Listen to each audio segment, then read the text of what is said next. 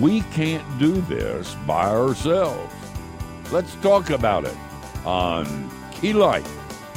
It's for freedom that Christ set us free, and Key Life is here to bring you biblical teaching that encourages you to never give in to slavery again. Our teacher on Key Life is Steve Brown. He's an author, broadcaster, and seminary professor who's sick of phony religion.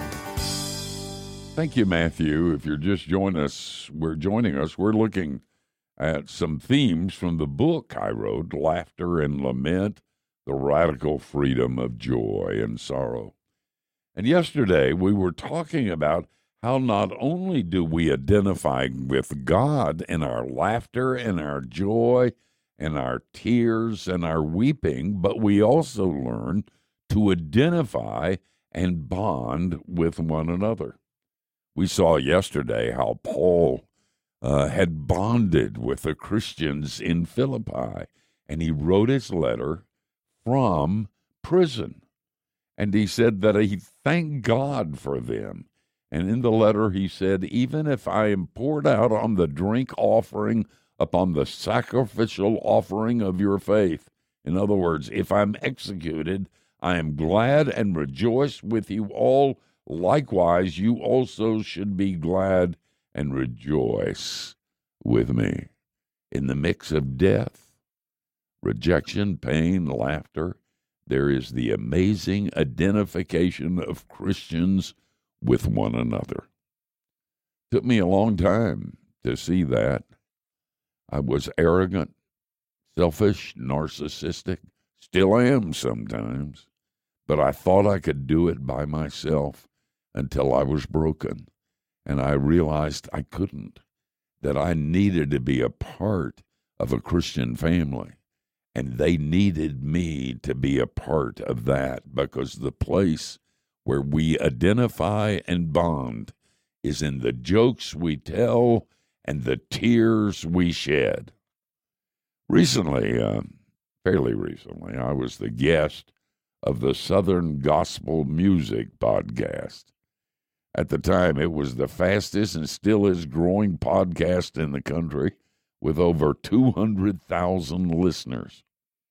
In our discussion of the popularity of Southern gospel music and the reason for it, the discussion turned to J.D. Vance's wonderful book, Hillbilly Elegy, a memoir of family and culture in crisis.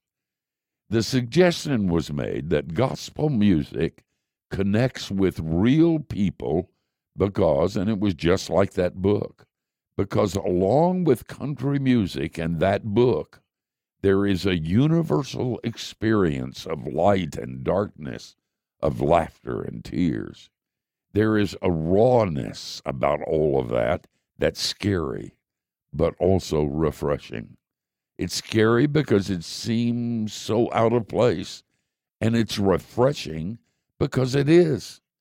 Its earthy quality has the ring of the genuine in a culture where it's hard to tell the difference between what is real and what is creative narrative or what is a sales pitch. It's what it means to be human. But on a deeper level, gospel music connects because it is Christian and biblical. It is dirt under the fingernails music that reflects something we often miss, the three-way connection between a laughing and crying God, his people, and their connection to one another. Listen, I'm not throwing rocks here. Church is messy, and as Augustine suggested, she may be a prostitute, but she's my mother.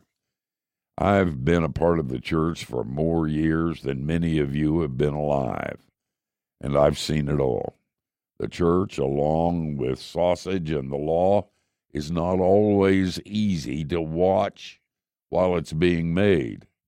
I've often said to congregations where I was preaching, if you're new this morning, we're glad you're here. But take some advice from the old guy and leave before you get hurt. We're not nice people, but if you can manage to stay, you'll find a family here, sinful, confused, needy, lonely, doubtful, and it will be the most important family connection you'll have in this life. That's why gospel music connects. It's why the Vance book connected, because it was raw, it was deep, it was profound, and it was authentic, and it was real. Now, don't get me wrong, I still love the church. But last Sunday, I became aware of something in the church of which I'm a part that I had not noticed before.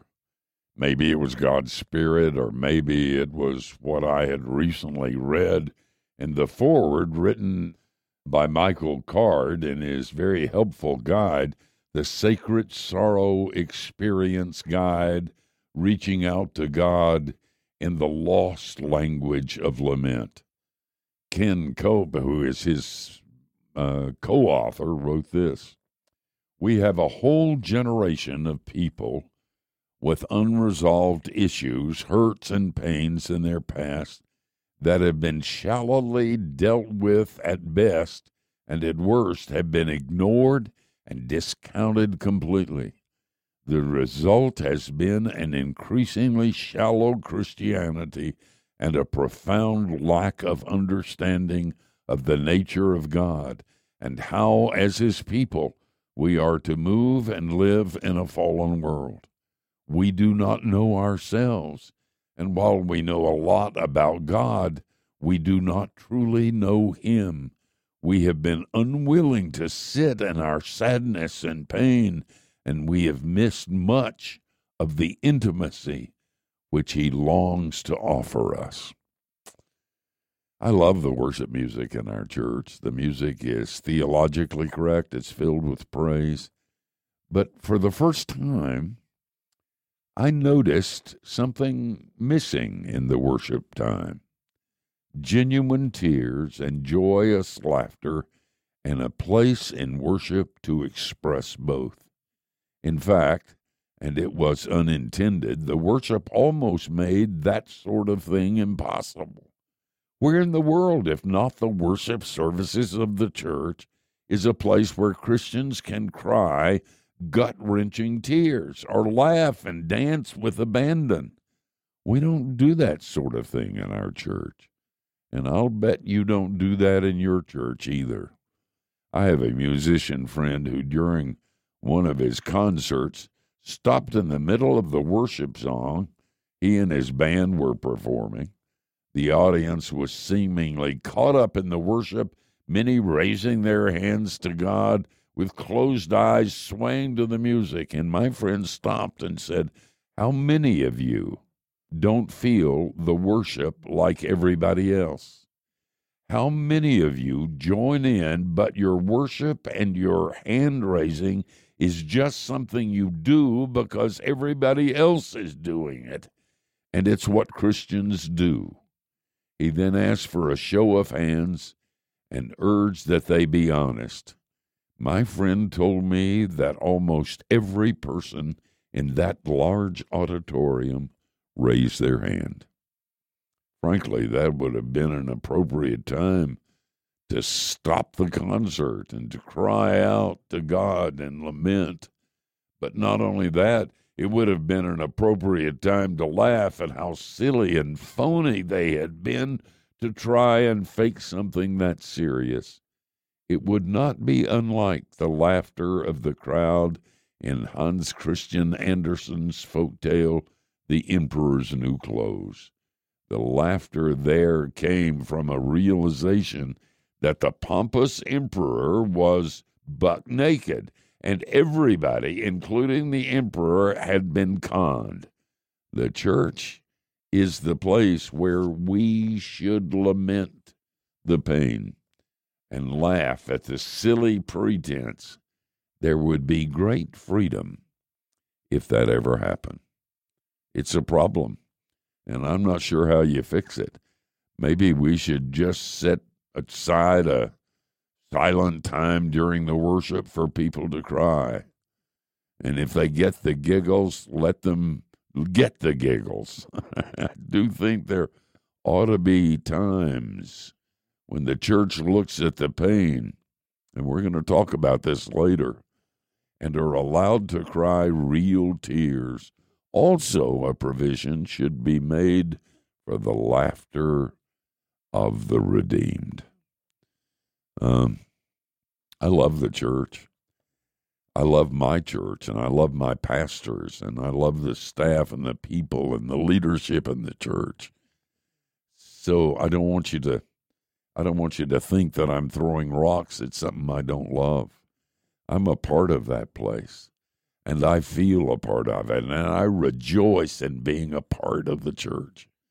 But what I said is something we do need to consider, and that is in our worship, we should have a place of great sadness, a time when we're silent and we remember the pain, a time when we shed tears, and a time when we make fun of each other and laugh.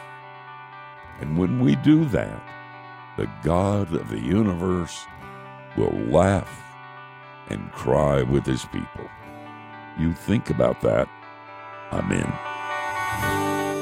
Thanks, Steve. And with that, we wrap up another great week of exploring the biblical themes that serve as the foundation of Steve's latest book, Laughter and Lament. If you missed any episodes, be sure to stop by keylife.org to stream those for free. And, of course, tomorrow, being Friday, there's a good chance our friend Pete Alwinson will swing by for Friday Q&A. Don't miss it. So you may be facing something hard right now in your life, something stressful or painful or difficult. Maybe it's an issue you're dealing with, or maybe it's someone close to you. Regardless, believe it or not, Jesus identifies with you. We know this is true because in John 11, Jesus weeps for the loss of Lazarus. But why? Well, Steve spoke about this in a powerful sermon called When Tears Are All That's Left. If you're going through it right now, could we send you this sermon on a CD? Just call us at 1-800-KEY-LIFE. That's 1-800-539-5433. You can also email steve@keylife.org to ask for that CD. If you'd like to mail your request, just go to keylife.org/contact to find our mailing addresses. Just ask for your free CD called When Tears Are All That's Left. Finally, have you ever considered partnering in the work of Key Life through your giving? Giving is easy. You can charge a gift on your credit card or include a gift in your envelope. Or just pick up your phone and text Key Life to 28950. That's Key Life, one word, two words, doesn't matter. Text that to 28950. Key Life is a member of ECFA in the States and 4C in Canada, and we are a listener-supported production of Key Life Network.